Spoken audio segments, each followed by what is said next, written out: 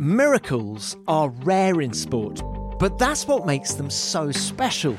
And Formula One has a history of producing them. The crowd has saved their biggest cheers for Mark Webber. This is also a moment to savour for fellow Aussie and team boss Paul Stoddart. That's the team's best result for 8 years. Not only is it the most famous 2 points in the history of Formula One, but it is the only time there's ever been 2 podiums in Formula One.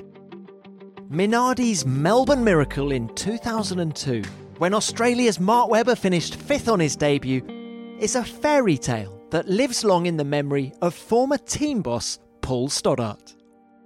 That day, I realised, it was literally as we passed the chequered flag, that we needed some champagne. And I literally said to our catering staff, go and borrow some champagne. They didn't have to. All the other, I still get emotional now. All the other teams were walking down with cases of champagne. Oh, really? True story. The champagne may have been on ice for most of Minardi's 21 years in F1, but Stoddart clearly knew a world champion when he saw one. He gave Fernando Alonso his first drive in F1. What I saw in him that day was, this is a guy that's destined to be world champion, even before he'd even got in an F1 car. And I wasn't wrong. Hello, it's Tom Clarkson here, and welcome to F1 Beyond the Grid and a fantastic chapter of Formula One folklore. Paul Stoddart is a hugely successful Australian businessman. He owns an airline and is also the former boss of the Minardi Formula One team. He took it over on the eve of the 2001 season and was immediately concerned that his cars would be too slow to qualify for his home race, the season-opening Australian Grand Prix. But with rookie Fernando Alonso behind the wheel, they comfortably made the grid. We talk about the first time Paul realised Alonso would be a world champion, why age isn't catching up with the Spaniard just yet, and how he can be a success at Aston Martin. Alonso left Minardi in 2002 and was replaced by Mark Webber, who immediately became a hero with that shock 5th place finish on debut in Australia. Stoddart gets quite emotional reflecting on that race as the whole paddock celebrated their achievement.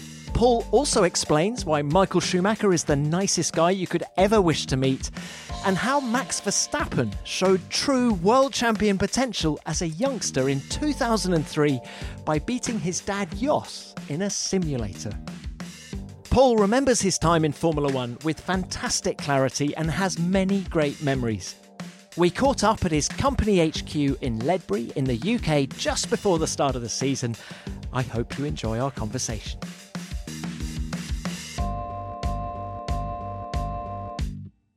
Paul, thank you for your time. It's great to have you on the show. 5 glorious years in Formula One as owner of Minardi in the 2000s. Can we start by reflecting on your day of days, Melbourne 2002? How do you reflect on that one? Well, first of all, it's nice to be talking to you, mate. Melbourne it wasn't just the day, it was the whole week. So that week we were flying our first 747, the other part of the business, the airline was flying its first 747. So we turned up to a brass band, red carpet, being met by the Premier of Victoria, all the fanfare that goes with it in our own 747 jet with all the cars on board, including our 2-seaters. And we were I suppose, the heroes of Melbourne. I mean, Mark was definitely the hero of Melbourne. And this is all the week before the Grand Prix, so we're just expecting to have all the press and all the hype and all the good things that happen when you've got a hometown boy in me as the team owner and a home country driver, as in Mark Webber. So we had a lot of fanfare and everything, and we're worried about the cars. You know, we're knowing that we're going to struggle to get Alex Young, our second driver, to qualify because you still had the 107% rule then. So we have all the build-up. By the time we get to sort of Saturday for the serious stuff with qualifying, it's pouring rain in Melbourne, which does happen from time to time. And I remember talking to the track commentator out the front of the Minardi garages after we'd done our first run. And Mark was in 12th and Alex was in, I think, 17th, but he was within the 107%. And the track commentator said to me, Paul, I guess you want all these fans to get out there and pray for the sun to come out so you can have another run. I said, hell no. I want them to do a rain dance. I want it to stay how it is because we're safely inside the 107%. And I kid you not, all those fans in that stand opposite the main straight literally stood up and did their version of a Mexican wave. And the clouds opened up and it poured and that was it. So we were qualified. So I thought, right, we've done our first bit. So the next day, the race. And I thought, right, well, we're in. We've got both drivers in, and that really mattered because all our money that year was coming from Malaysian government. And, you know, having the Malaysian driver not qualify at the first race would not have gone down very well with our sponsor. So off we go. Famous accident. Cars everywhere. And our two cars get through. And I'm thinking to myself, can't believe our luck. You know, we might get if we're really lucky, we might get a top 10 finish here with Mark. But not long into the race, about lap 3, I find out that Mark's got a terminal differential problem. It wasn't expected to last more than another 5 or 10 laps. So we've got, out of the 53 laps, we're worrying virtually from lap 5 that we may find ourselves with a DNF. So anyway, as the race progresses and different other cars pull up, etc., we find ourselves in the closing laps in 5th place. And not just in 5th place, but we had Mika Salo, who was a driver well known to me in the Toyota, which was their first race, right behind in 6th and closing on Mark very fast. And we had Alex Young, believe it or not, in 7th. So Minardi was 5th and 7th. So we expected to lose 5th to Salo, and then coming out of turn 3, unexplainably, and I've seen it and I've spoken to Mika privately over the years, he span. And when he spun, he basically spun for no reason. There was just no reason for that Toyota to spin. Anyway, it cemented us getting 5th place. Now, Michael Schumacher, who came to our after party after all that happened, that we just did an impromptu party, said after the podium, Barrichello, Michael and Todd invited me and Mark into the Ferrari garage. And Michael said, do you know what, for the last 3 laps, he said, I thought the race was over. The crowd were on their feet. And he said, I was just catching the diamond screen and they're just focused on you, Mark. You know, nobody cared. And he said, when I won the race, I went up to the podium and, yeah, there's hundreds, maybe 1,000 people in front of me. I looked left down the pit lane and there were tens of thousands of people down the end with you and Mark. And, of course, in Formula One history, it is not only are they the most, as it was in those days, 2 points for 5th place, not only is it the most famous 2 points in the history of Formula One, but it is the only time there's ever been 2 podiums in Formula One. Ron Walker, bless him, came up to me and Mark and said, come with me, you've got to go up on the podium. Steve Brax, who was the Premier of Victoria at the time, was up there. And he was, you're not allowed to do 2 podiums. And I'm immediately thinking, hell, we're going to lose our points here. And I'm saying, Ron, have you cleared this with Max and Bernie? Yes, I've cleared it. I said, are you sure? Because they can strip us for the points. He said, yes, I've absolutely cleared it. So Mark and I, looking somewhat a little bit nervous, go up on the podium. The crowd is just unbelievable. They've now filled the pit lane. And we've got, I don't know, easy 10,000 people standing out there. And, of course, they've got the champagne up there. And they gave us boxing kangaroos, believe it or not, because couldn't give us trophies and Australian flag and all that good stuff. And then music started and I thought, oh, no, please don't play the national anthem. You know, we will be done for this. And to all expat Australians, the old Qantas theme song, I Still Call Australia Home, is pretty emotional. And that's what they played. So you had me and Mark in tears, champagne going everywhere, a very happy Melbourne crowd, and still 21 years later to this day, when I go back to Melbourne each year, people say, you remember when you won that race back in 2002? It felt like a win, didn't it? And it did. And to top that off, it's the only time I've personally driven my 2-seater around a live racetrack. So what was organised on that Sunday was that at midday I would go and do 3 laps with a passenger. And so that was all pretty spectacular. But of course, I remember Charlie Whiting, bless him, saying to me, Paul, don't you go off. It's too late. We do not have any time to clean the track up. Whatever you do, do not go off. So I did the out lap, I did the flying lap, and on the in lap, I started to be stupid and wave to the crowd because they were all going crazy. And just coming out of turn 3, I'm waving to the crowd, and the next thing I'm in the gravel. And I thought, oh, God, if ever there's a God out there, please get me through this gravel. And I managed to drive through it and come out the other side. I did put stones all over the track, but I'm not responsible for that famous first lap incident. What did Charlie say? He didn't speak to me. But Paul, of all of the Melbourne Grand Prix I've been to, that is the one. It's the moment. It's that voted. stands out. Melbourne Grand Prix, for their 20th anniversary, did a survey of the most fantastic moments in the 20 years. We're number one. Absolutely. The fifth place with Mark Webber, but also, there was the incident at the first corner. Yep. The race just had it all. Even the rain, Well, the previous day. Let me tell you talk something about. else about that night, right? It was the first race that Murray Walker, the great famous Murray Walker, had not done. And Murray was a good friend of mine. And that particular night, I rang Murray from the track at about 9 o'clock in the evening, just before I was going over to see the marshals to thank them.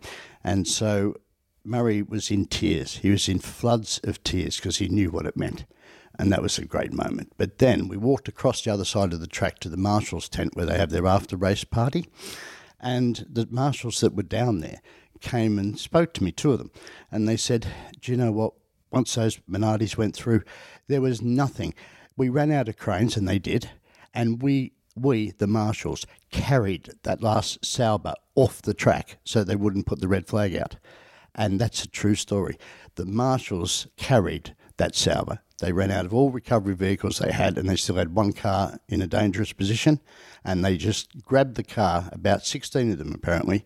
So I've never been able to find it on the tapes, but I believe the story because it was told with such sincerity. You just had everyone batting for you, We didn't did. you? You We really did. Now, how were the emotions in those closing laps? Because you say the diff problem, you were expecting it to go at any time. Well, a lot of people that know me know I'm a horrible chain smoker, but I was pretty good. The only 3 people I know that used to occasionally sneak a cigarette on the pit wall was Flavio, good old Nicky Lauda, and me. And we all really didn't do it very often, we really didn't. That day, there's a lot of shots of me with my head down, and luckily you can't see the cigarette smoke, but I was so nervous, and I kept having, again, sadly we miss him, John Walton, our team manager at the time, and John said to me, Paul, just calm down, it's not over, it's not over. And I remember those words time and time again, it's not over, it's not over. But when it was over, I mean, it wasn't just me, there was all of the mechanics, everyone, I mean, they're just bawling their eyes out. And another little story that perhaps might be interesting to your listeners, teams like Minardi don't keep, cases of Moet Chandon or Veuve Clicquot. We don't have champagne because what for? We're not going to use it. And that day, I realised, it was literally as we passed the chequered flag, that we needed some champagne. And I literally said to our catering staff, go and borrow some champagne. Tom, they didn't have to.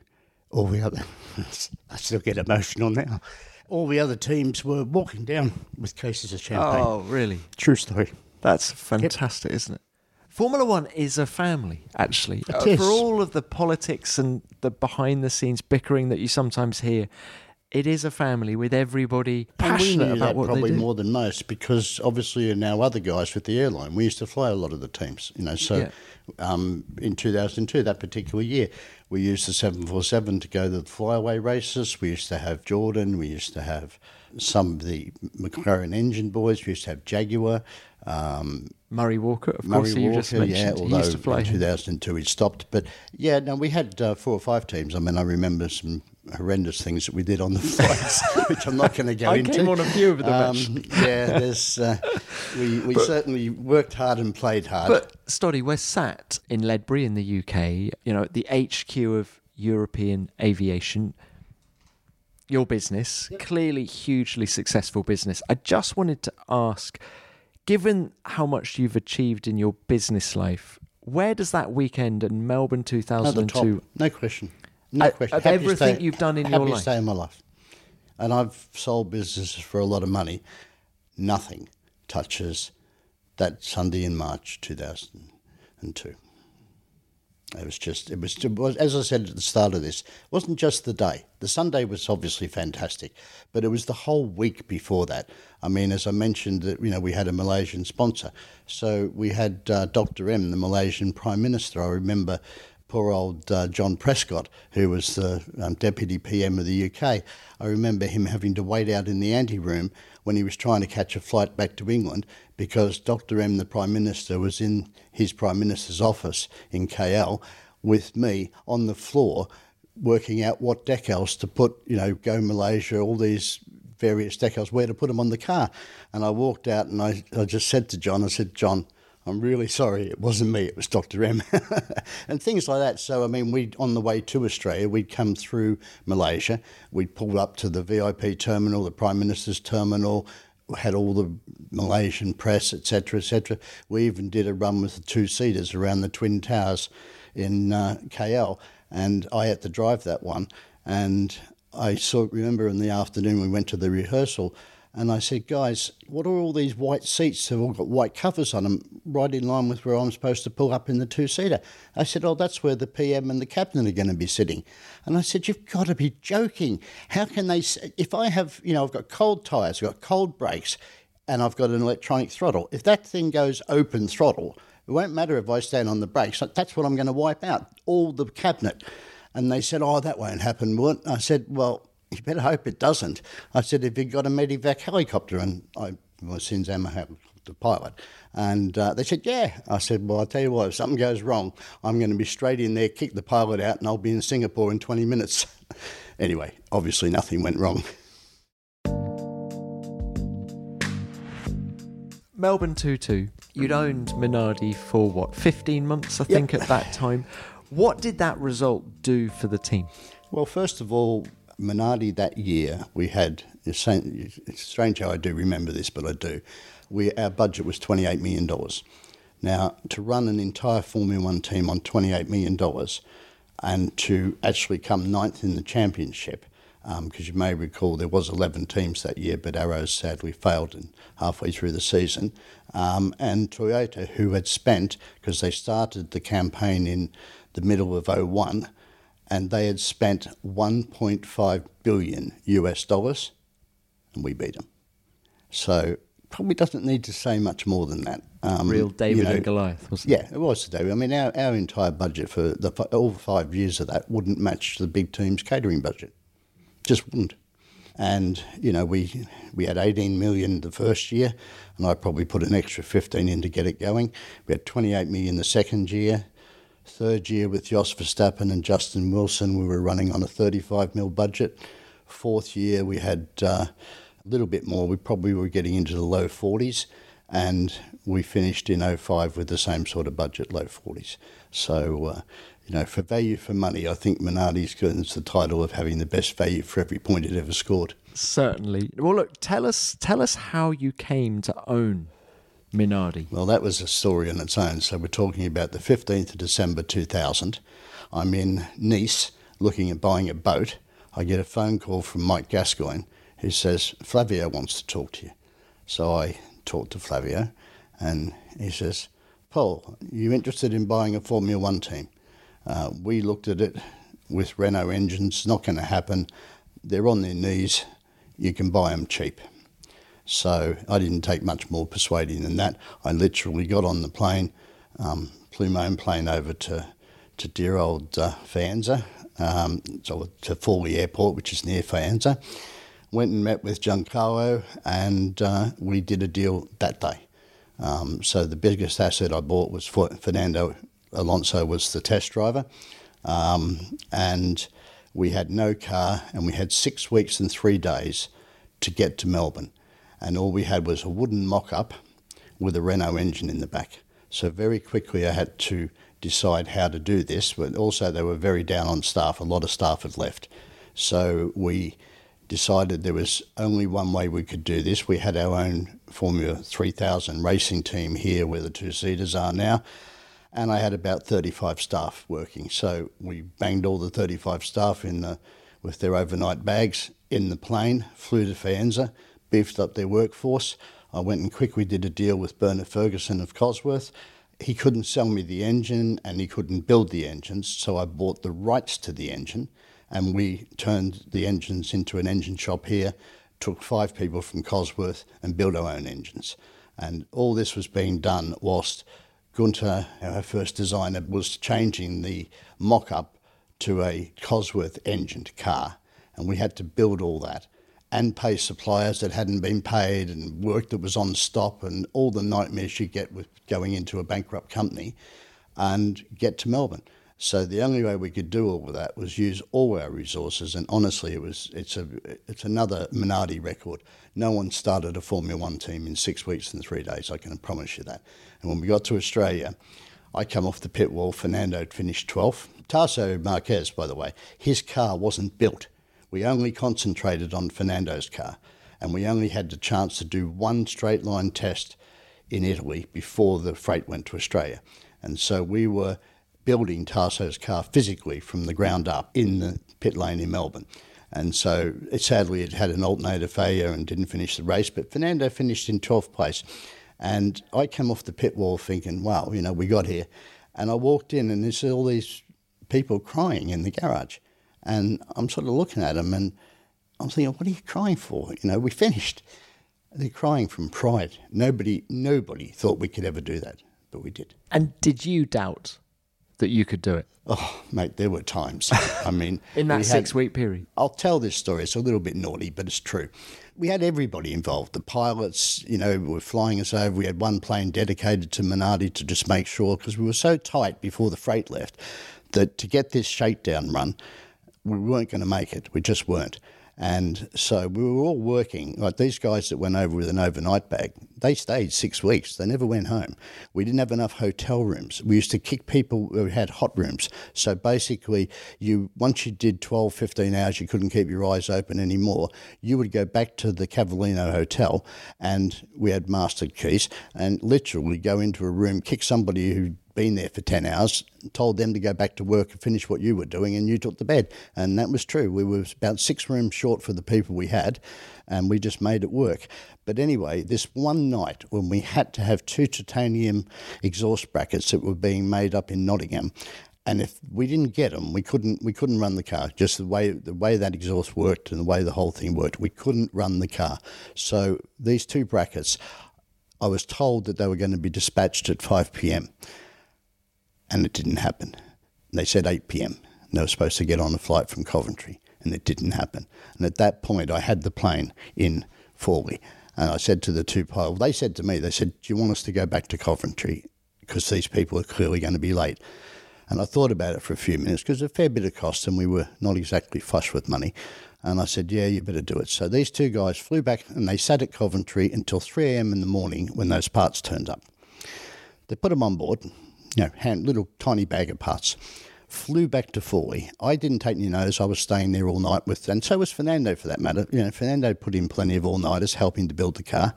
And I walked outside at the factory and it was thick pea soup fog. I mean, I couldn't see the bloody car. So I thought, oh no, come on, after all this effort. And I knew the plane had gone because, it was a 2.5-hour flight, so I already knew they were airborne. I thought, I don't know why I'm going to do this, but I'll drive to the airport. I'm too tired to do anything else. So I drove to the airport and I couldn't see the bloody terminal from the car park. And I just sat there. And then all of a sudden, you hear this absolute roar of the thrust reversers on the BAC 111, and they're on the ground. So I wait for them to come through, and we had a fantastic relationship before. Everybody just knew us, looked after us, did everything.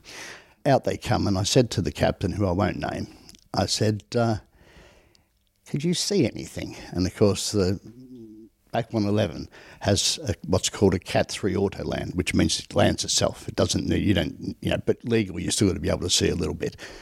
And he said, best we don't discuss that. Anyway, here's the parts. We went back, fitted the parts of the car, and ran that day. And that was the only shakedown. That was on the Wednesday, and on Thursday, the freight went. So there was so many stories, not quite as extreme as that, but, last minute things, having to offer suppliers double the money to do ours in front of somebody else's, and it just went on and on. But we did it, and the rest, as they say, is history. And how prepared were you for all of that? No, not at all. Because you sponsored I'm buying a few. boat. I'm buying a boat in Nice. I haven't got my eyes. I had actually, no, that's actually not totally true. In 99, I tried to buy a percentage of Eddie, of Jordan. And in 2000, we took a look at buying Arrows until we did the due diligence, and then we had to walk away from that one. So it had been on your mind? Yeah, it had been on my mind. I wanted to get into team ownership in F1. But believe me, in the middle of December, I did not expect to be going and buying a foreign team in a foreign country. Yeah. That was the last thing on my mind. Yeah, but I'm glad I did. And you had to tell your family Christmas is off this year, isn't it? No Christmas. Christmas Day I spent in the factory, yeah. Paul, just while we're on the topic of other opportunities, is it true that you came close to buying Tyrrell, but then British American Tobacco... Very true. Got there in front of you? Ken, bless him, knew his health wasn't great and wanted to see the business be passed on before it went down. I'd made an offer of $20 million. BAT had, through Craig Pollock's consortium, had made an offer of a bit more than that, but they didn't want Tyrrell. They just wanted the racing entry.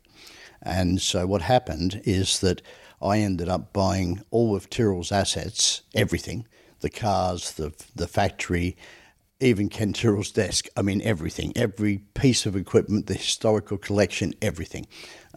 So I bought Ockham or in Ockham, yeah. So I spent. So it's actually another funny story because I actually went to the Japanese Grand Prix in '98 as team principal, because what happened is that the deal I'd done with Craig Pollock, was that we bought everything. That when the checkered flag went down, it belonged to us. Everything. I mean, everything. And of course, the checkered flag went down. But of course, when we did this deal much earlier in the year, there was no thought about a tyre test that might be going to happen straight after the Japanese Grand Prix.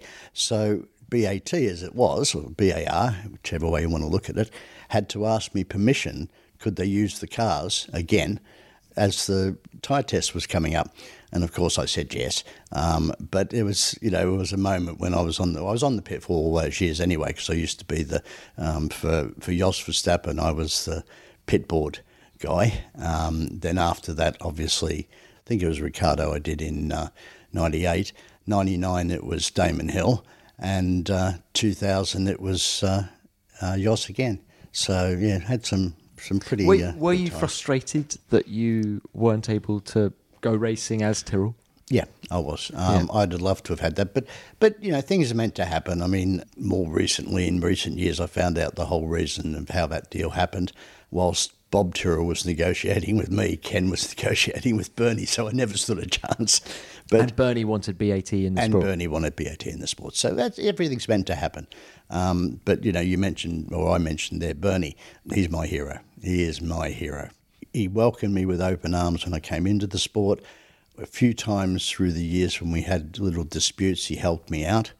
And Bernie is one of the, it's a dying breed of people these days, sadly, but if he shakes your hand, that's it. I remember I needed $5 million in 2002. We were really in the shit. We really were. And I said to him, Bernie, I'll give you a couple of 747s as security.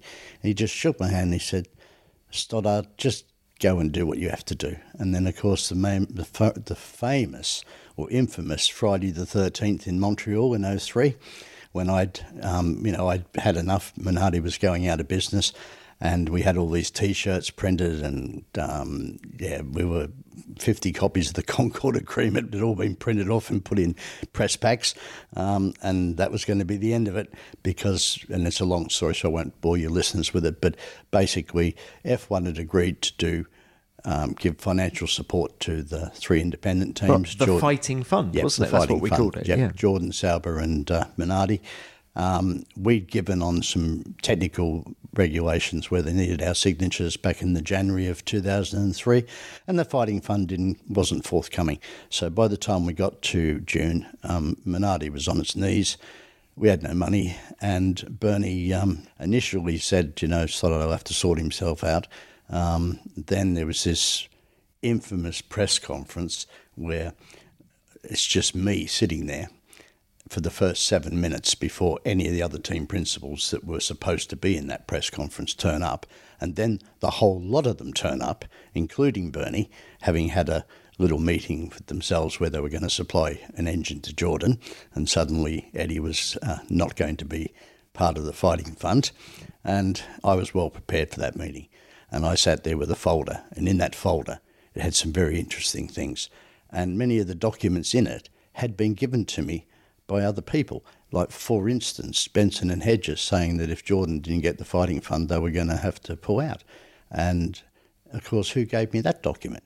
Eddie Jordan at 6 a.m. in the morning. Some stuff on other teams, but in particular one on Ferrari. You know, who gave me that document? Well, unfortunately, he's passed away recently. There was a story. So, you know, I was well prepared. I was also prepared to go through with it. If we'd have gone down, we weren't going to go down with a pack of lies being told. We were going to go down with the truth being told. And the truth at that time might have embarrassed a lot of people. It's so funny hearing you telling these stories, because my memories of you at the time are you were absolutely prepared to say what you thought at any moment. You weren't going to be intimidated by anybody. The truth will always come out. Yeah. But did you enjoy the politics, or did you find sadly, it exhausting? No, I didn't, Tom. In the beginning, I really didn't. You know, in 2001, when we had an incident in May the 8th, God knows how I remember these dates, when it was a public bank holiday here, and I walked into that office that we were just down in the racing section and found we had fax machines in those days, and I found that my technical director had just been poached by Toyota and had resigned there and then on the spot, even though he had a 2-year contract. Things like that happen, and I didn't want to get involved in the politics, especially with Toyota and Uwe Anderson, who's a lovely guy who, you know, again, was a quiet individual. But, you know, Minardi were seriously screwed up. And again, Bernie comes in, deals are done, Toyota paid some compensation, all went away. In 02, of course, we had our great year, but 03, we were in a position where we were fighting to survive. And by the time we got to that Friday the 13th in Montreal, it was going to be over. So we went through this press conference where effectively I might have briefed one or two journalists that if it went bad, there was a few questions that might have been good to ask. And one of them asked the question, and poor old Eddie, who was sitting directly behind me and to my left, started to define the fact that Jordan was a race-winning team. Jordan wasn't like Minardi. Whilst he felt sorry for me, Jordan was a race-winning team and it didn't need any charity or any fighting funds, especially after the fact that he was 7 minutes late was because of they just promised him a free engine supply. So all this was going on, and I just opened a folder I had in front of me to the actual letter that he'd given me at 6 a.m. in the morning from Benson and Hedges, saying they had enough. And as he was going through giving his speech about how great Jordan was, I'm just banging on this letter, and he spots it. And because the FIA stenographer, they presented me with the actual legal record of the interviews, and they've typed in this 17, 17 of those. From EJ? From EJ, at which point he says, I've got nothing more to say. I closed the folder.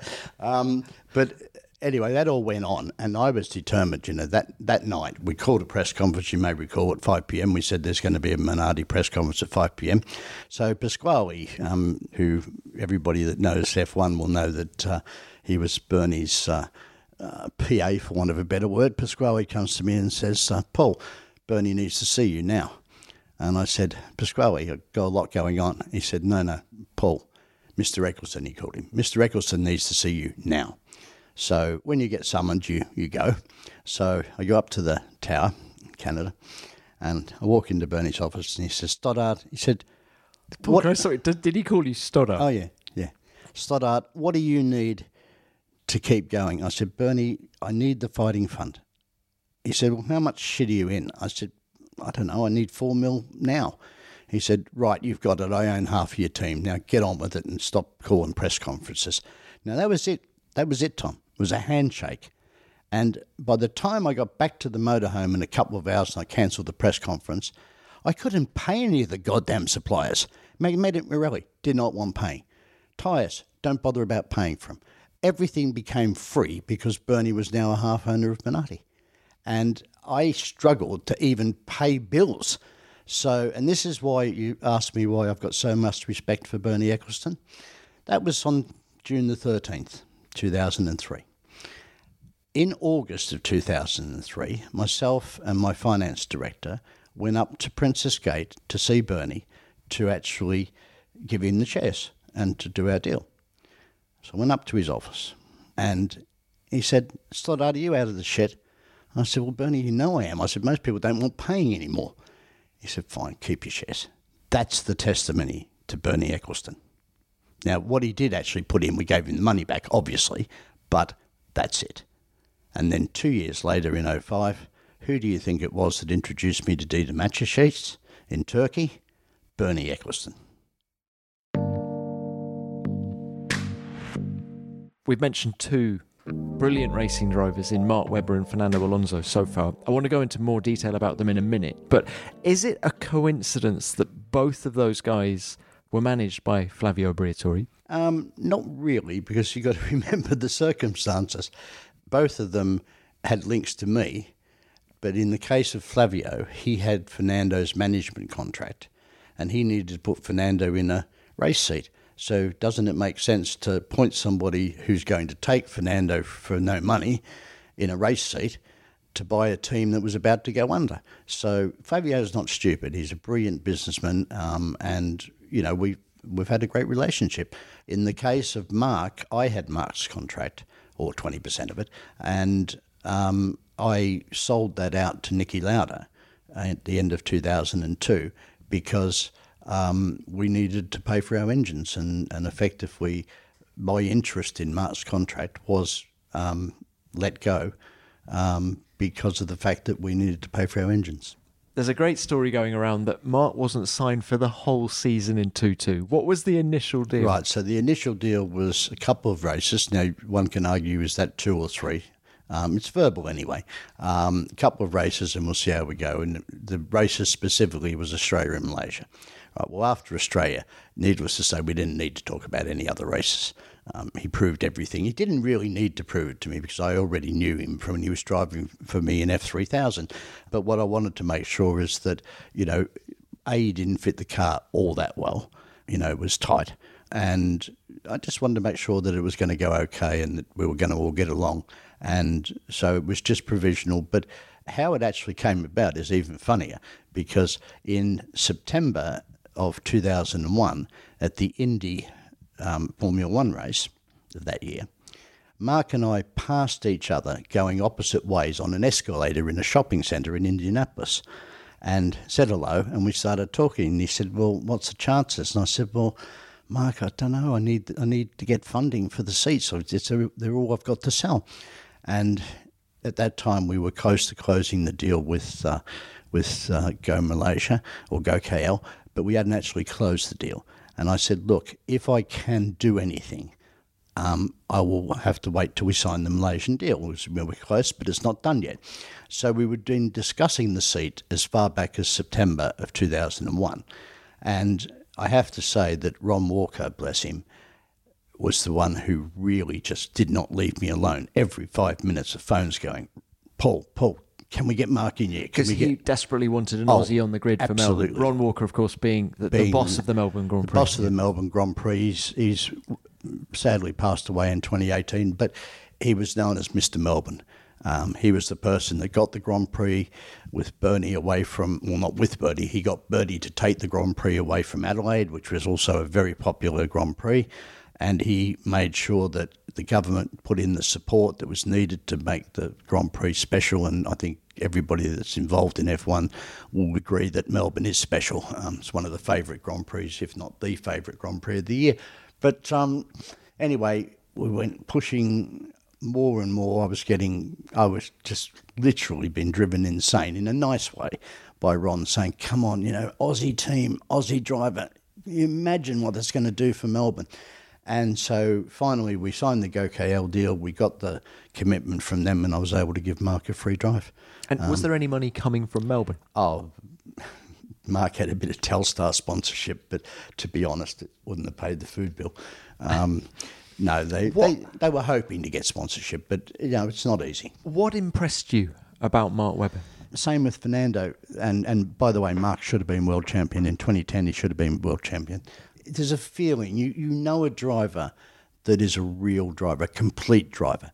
He's not just able to drive, but he's also got the technical knowledge, the technical feedback, the feel for the car. Almost people can say the feel by the seat of his pants, because that's what makes a F1 driver special. And, we've all got your Lewis Hamiltons, your Sebastian Vettels, et cetera, of that sort of era.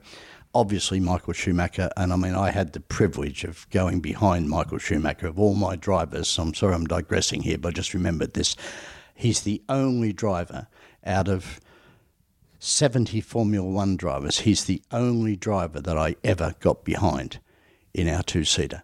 I didn't get behind Fernando, I didn't get behind Mark, I didn't get behind all the other people, the other Jensen 7 world Max champions, and all the other people all the rest of them, right? And the day that we were down at Ferrari, Michael went round, and there was 24 people on that team that day just running one car. And he went round and he shook hands and introduced himself to every single person in the team. Thank you for coming here today. Thank you for doing this. And he said to me in the morning, he said, Paul, you should get in the back. I'll give you a run. And I said, Michael, it's your day. I said, you've got John Todd, you've got Rory, you should have had Ross, you've got your wife, Corinna, Stefano Domenicali, all these people that were going to go in the car. I said, Michael, it's your day. I said, I'm okay. And so we went and had, we're at Ferrano, and we went and had lunch in Enzo Ferrari's restaurant. And Michael had gone, unbeknownst to me, out to the truck and said, guys, is Paul's race suit and helmet here? They said, yeah, it's in the back. Can I have it, please? So Michael walks in the middle of the restaurant, plumps all my race kit down on the table and says, I'm not asking you, I'm telling you, go and get changed. So I did 7 laps behind a 7 times world champion who, in my book, is the greatest driver of the era. And why did I think this? Well, because in those 7 laps, the only difference in the lap times was fuel load and tyre degradation. We were passing the same on the bridge that goes over. There's a bunch of coloured bricks. My eye line was passing that same brick every time.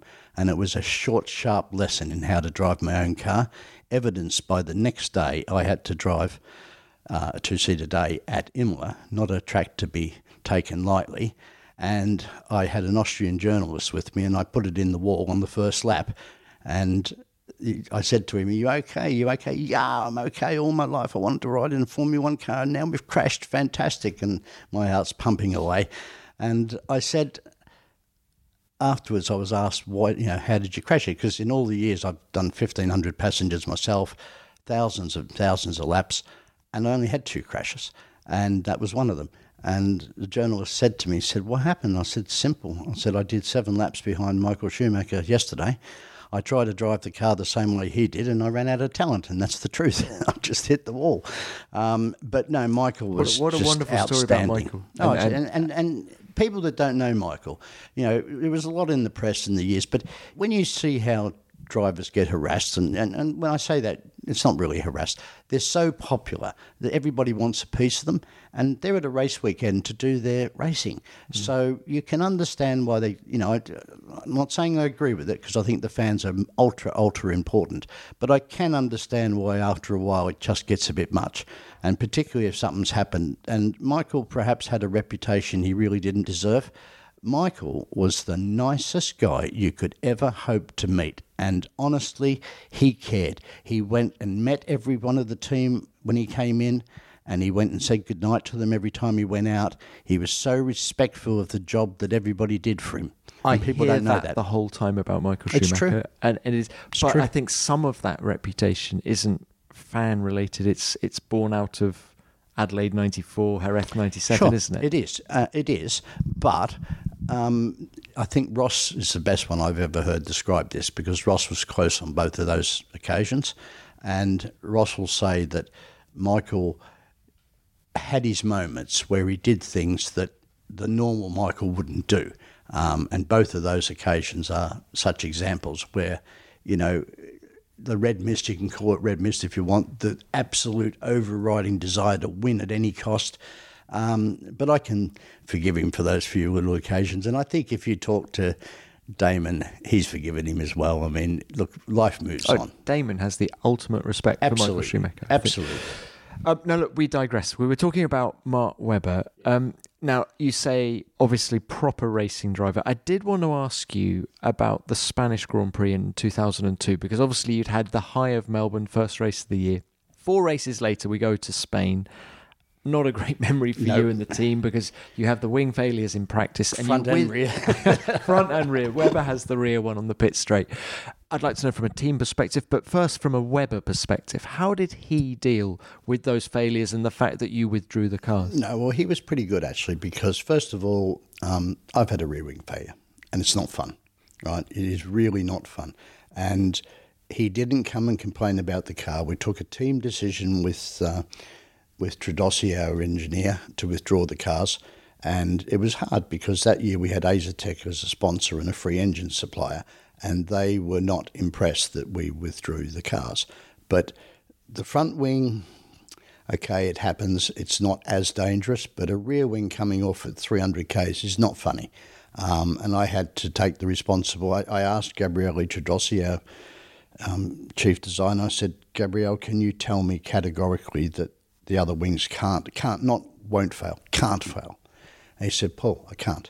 We can test them, we have tested them, we can jump on them, we can stand on them, but to say that it can't fail, I can't give you that assurance. So I was, from a point of view of everybody's safety, I had to withdraw the cars. It was a low point, but no, I don't recall Mark ever complaining about it. Probably, we didn't actually discuss it, to be honest, but probably he would have quietly thought, thank God for that. Because having been through that kind of thing before with Mercedes at Le Mans. And especially the fact that he'd taken flight twice with the Mercedes. So, yes, I think everybody agreed that we had to do it. And from a team point of view, you say Azatec weren't impressed, but did it cause you issues with Bernie Ecclestone, with other teams? Oh, no, hell no. Bernie was all for it. Bernie's attitude was, you've got to do what you got to do. No, there was no issues. I didn't. Apart from the fact that obviously there was sadness from people in the team, but everybody understood. There's a time when you do things. And look, F1's all about risk. That's why we all love it so much.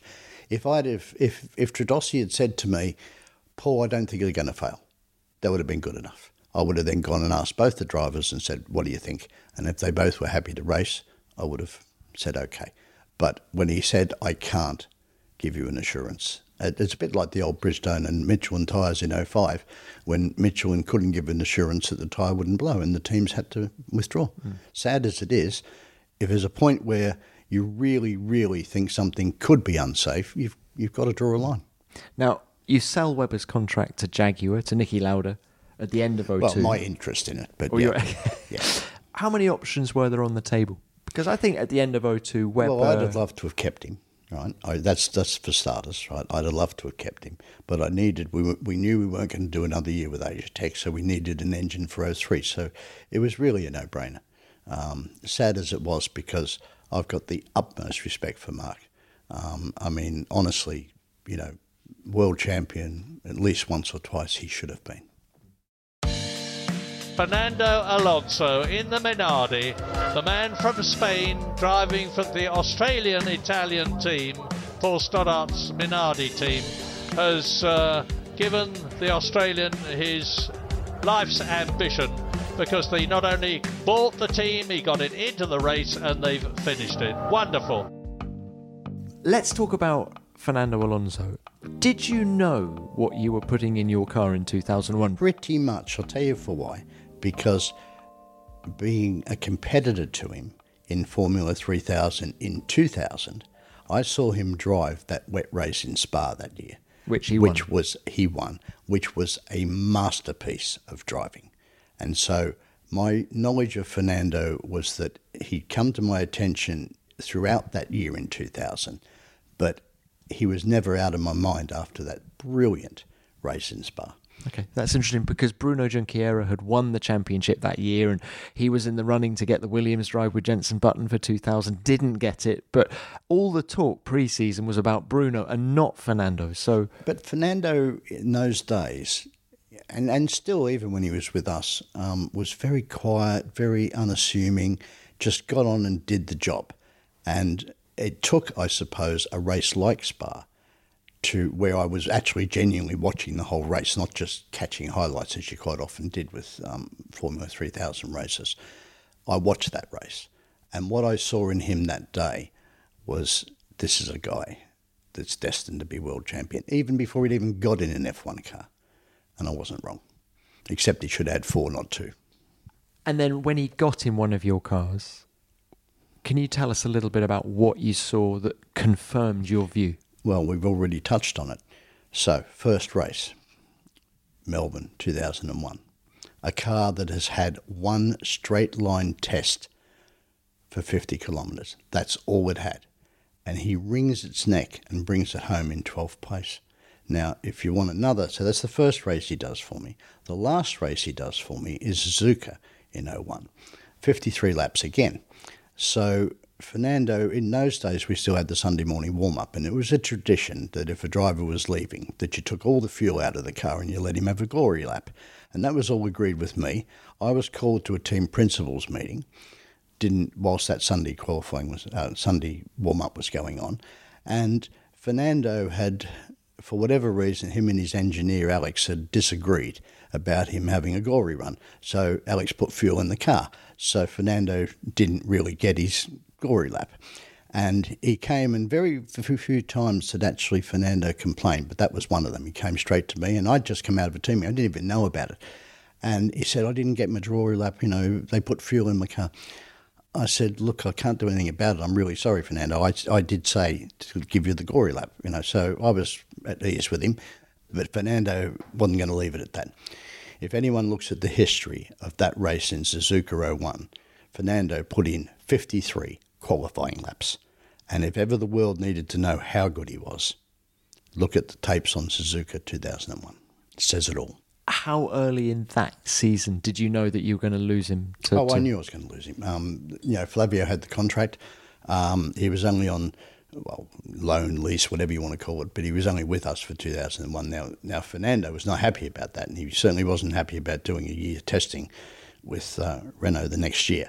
He wanted to stay in the race seat, and I was happy to keep him in the race seat, but they wanted him as test driver. My dream team was Mark Webber and Fernando in the same car. Amazing. And apparently that nearly happened at Ferrari, didn't it? I think. Are you surprised that Fernando's still going?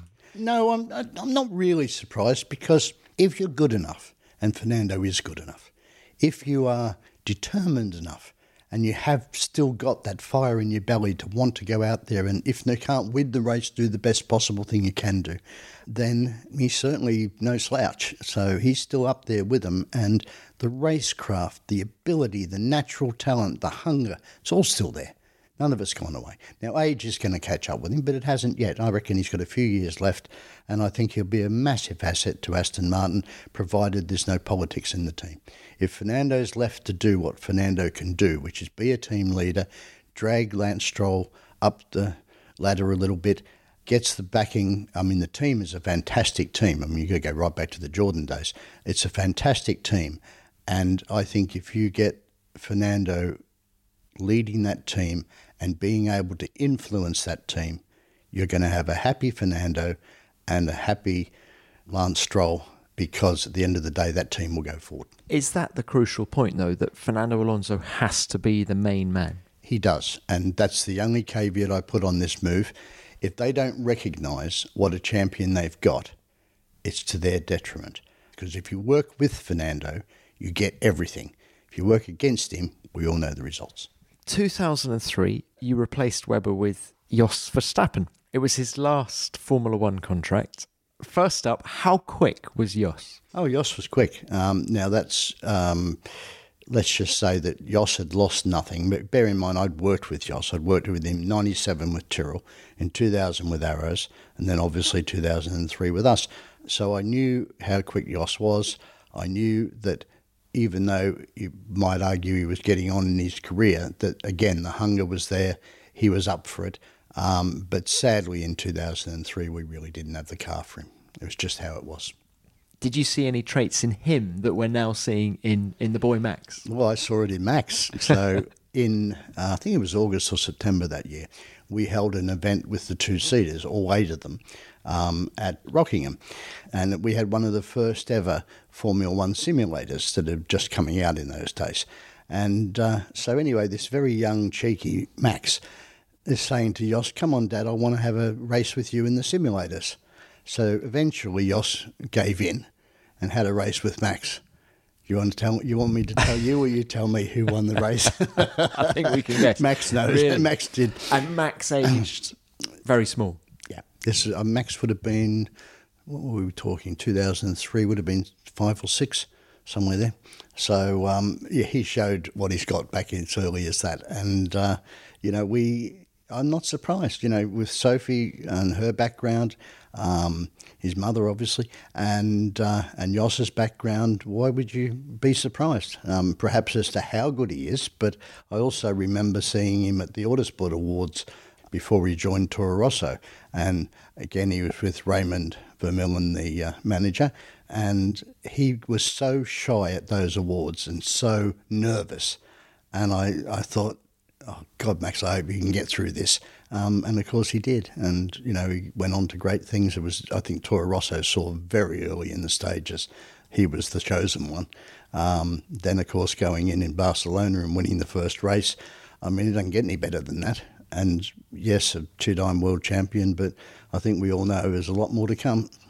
Now, you mentioned Red Bull, you mentioned Toro Rosso. So perhaps now's a good time just to talk about the sale. Bernie introduced you to Red Bull Boss. So it's Turkey 2005 in Bernie's motorhome.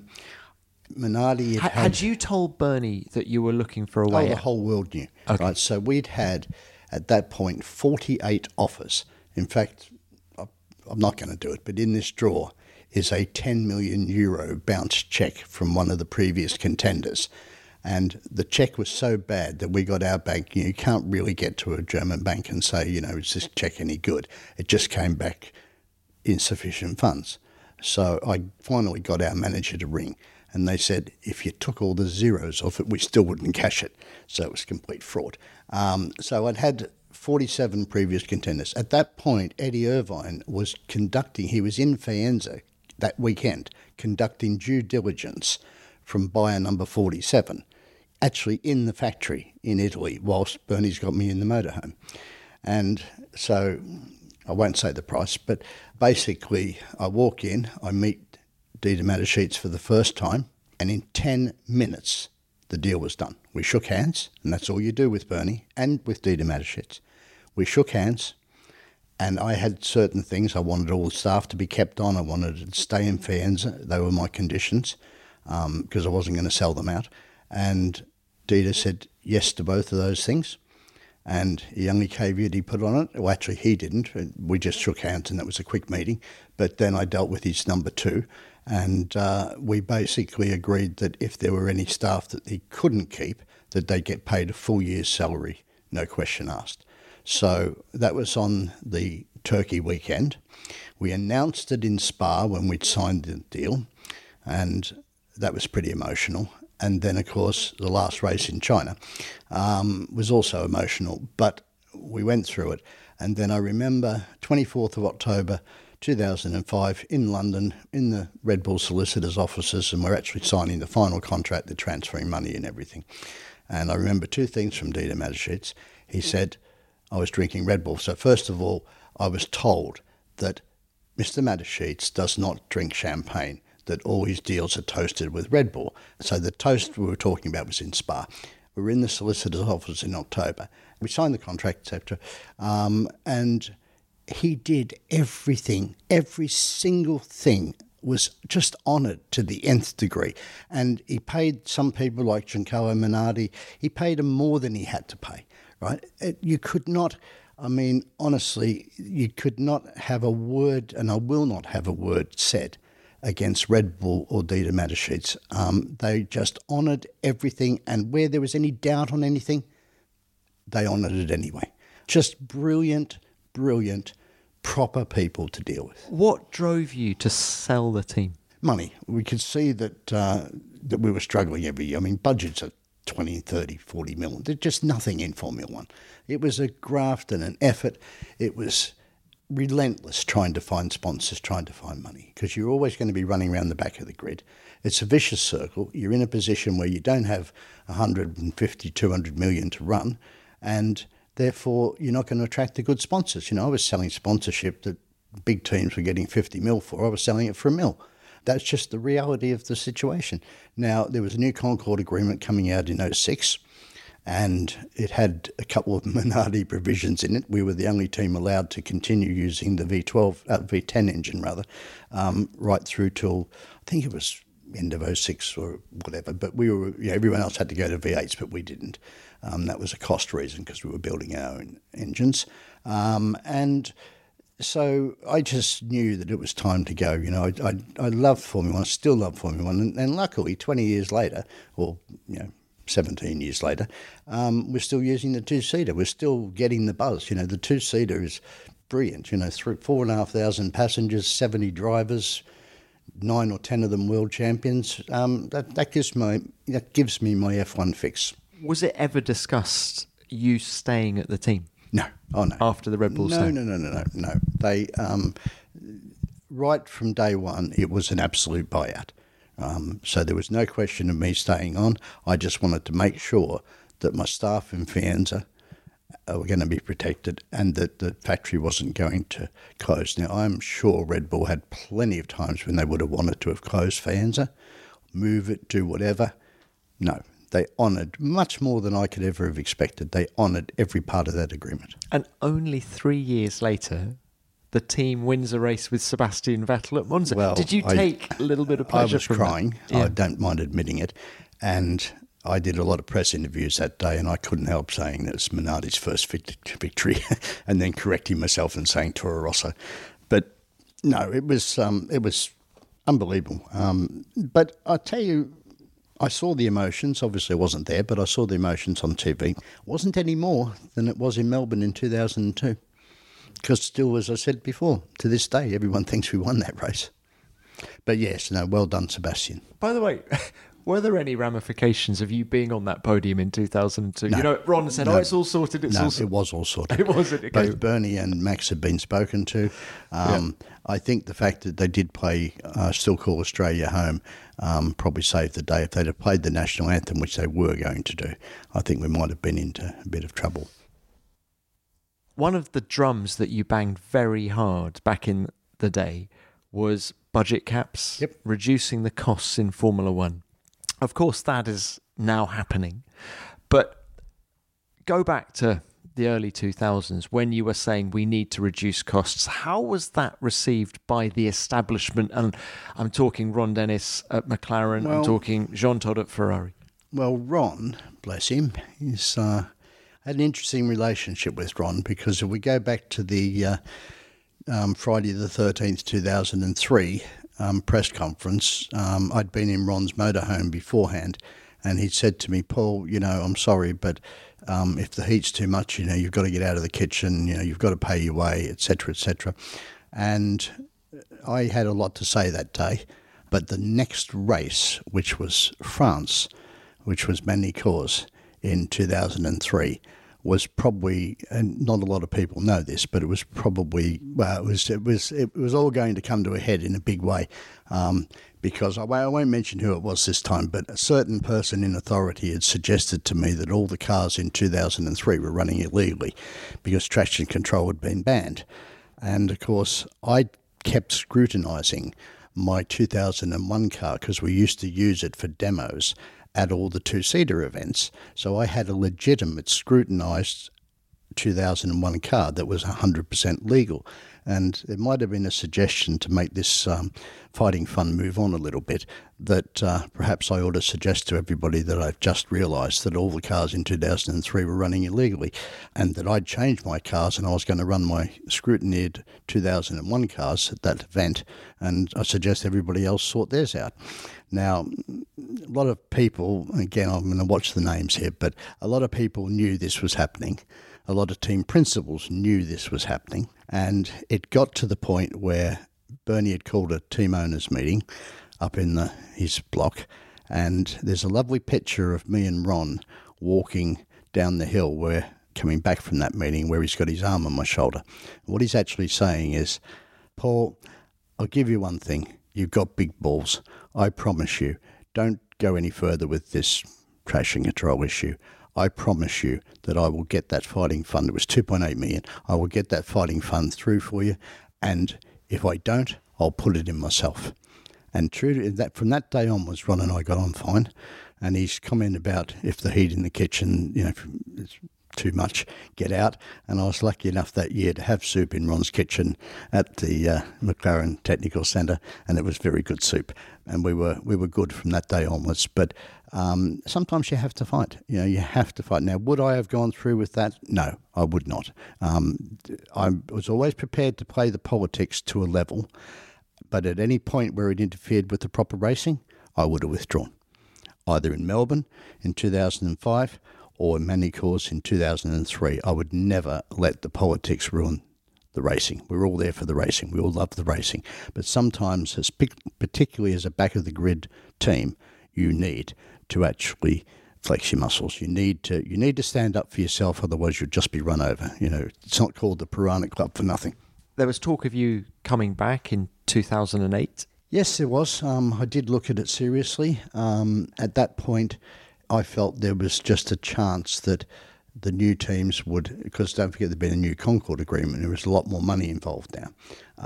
And I felt that at that point in time we had a chance, but Dave Richards was also looking at it, and I felt that we didn't have his resources, and I didn't feel I could go through it again, so we didn't put up a formal bid. We did go through the motions, we did look at it. I had an engine supplier, had all the equipment to build a car, but not guaranteed enough money to run a competitive team. So when David Richards and ProDrive didn't take that 12th entry, how did you feel about that? I still felt that even more assured that I'd done the right thing. By not going in? Because if Dave Richards and ProDrive felt it was too risky, then thank goodness I did too. Yeah. Okay, gut reaction. How much of all of your big decisions have been led by your gut? All of them. Right. That's what you do. Good, bad or ugly, you do it. And like Bernie, I'm a person that if I shake somebody's hand, it doesn't matter what the paperwork says, it's the deal that you do. And if you honour that deal, you're not going to go far wrong in life. Yeah. Well, look, final one from me, Paul. Thank you so much for your time. It's just, what do you make of F1 today? I think they've now gone to a level where I'm not sure it's an F1 car as much as a spaceship these days. And I'm interested to see how they do continue to keep to the cost cap, because the cost cap is set about the right place, in my belief. But it's good, and it's still good racing, and I really welcome, I'll say Ross Brawn, but obviously there are other people like Pat Simmons and that involved. But certainly the changes made last year have given us some really, really good racing now. The cars can overtake. They're not going to be washed out the minute they get behind the car in front of them. So I think in that respect, I think the tech regs are in the right place. I worry about the technology, but that's just probably because I'm in my 60s and I'm used to having lovely loud engines and all that kind of good stuff. So I guess if I was given it a mark out of 10, it's probably an 8 or a 9. It's not too bad. And what do you make of, teams being profitable? Yeah, that's an interesting thing. You can actually make money in F1 these days. I think the reason, now don't get me wrong, back in the day, when we said that Toyota invested in 2001, second half of 01 and all of 02, 1.5 billion. But in those days, Ferrari, McLaren, they were all spending 400 and 500 mil. If you didn't put a cost cap in, it would have got to the point where only 1 or 2 or 3 teams could ever be successful. Whereas today, you can have your moments where, AlphaTauri, as it was, can win with Pierre Gasly. Someone else can win. You can get the odd wins, which I think is what keeps people excited. It's the power of the underdog is unbelievable. The people want to support. They want to see different people win races. They don't want to see Ferraris and Mercedes and even Red Bull to just keep winning all the races. And I think we're in a position now where we've certainly got some good drivers in F1. I can think of 6 people that deserve to be world champion. They won't all end up there because of the cars that they're driving, but put them in the right car. And you're not just talking about the 1s and the 2s, as you might have been doing in years gone by. You're talking about almost half the field is capable of being world champion. So I'm very impressed with the driving standards. I'm very impressed with the lack of stupid accidents. They still happen, but lack of stupid accidents that have happened in, lap 1 incidents where people have got red mist and don't really think about what they're doing. Melbourne 2002. Melbourne 2002 being a great example. But you also nowadays can make money, as you rightly say, with Formula One, and that's tempting, but I'm too far gone for it now. I'll just sit back and watch it. Paul, it's been so awesome to speak to you. Thank you very, very much for your time. My pleasure, Tom. So many stories, all brilliantly told. Paul's memories of his time at Minardi are so interesting, right down to the sale of the team to Dietrich Mateschitz and Red Bull. The deal was done in 10 minutes. It's quite extraordinary. I particularly like hearing his thoughts on the drivers, especially Mark Webber and Fernando Alonso. To think that Fernando put in plenty of all-nighters helping to build the car ahead of the team's first race under Paul in 2001 gives us great insight into Fernando, as did Paul's thoughts on what Aston Martin need to do to keep Fernando happy this year. Paul, it was great to have you on the show. Thank you for your time, and I look forward to seeing you in Melbourne next weekend. As ever, please send in your thoughts and stories about Paul. Do you remember Alonso in a Minardi in 2001? Or what about Webber's amazing 5th place at Albert Park just a year later? Let me know. I'm at Tom Clarkson F1 on Twitter, or use the hashtag F1 Beyond the Grid. Which brings me on to what you sent in about Alain Prost after last week's show. Let's start with this from Trevor Thompson. Possibly one of the most underrated greats who had an outstanding turn of speed.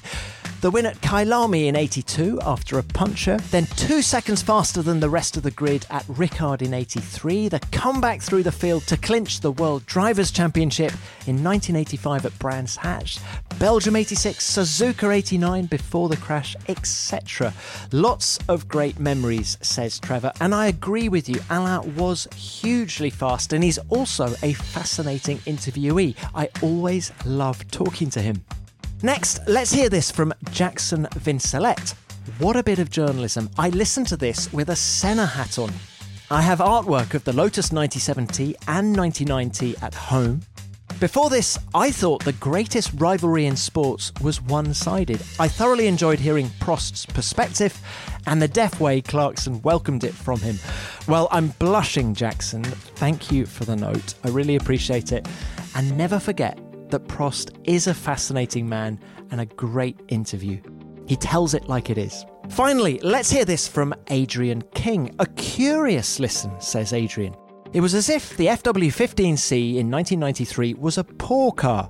Alan didn't seem at all grateful for the opportunity to drive what was arguably the most advanced and dominant car in the history of the sport. That's an interesting take, Adrian. I think Alain comes across as honest about how the car didn't suit his style that well. But it's great to hear from you. Thank you. Ladies and gentlemen, that is almost it for this week. If you want to hear more from Minardi's former drivers, we've got interviews with Mark Webber and Fernando Alonso in our back catalogue. There are links to those episodes in the description. And thank you for your ratings and reviews, and please keep them coming. If you're listening on Spotify, you can now use the Q&A box to tell us what you think of each episode, so have a go at that.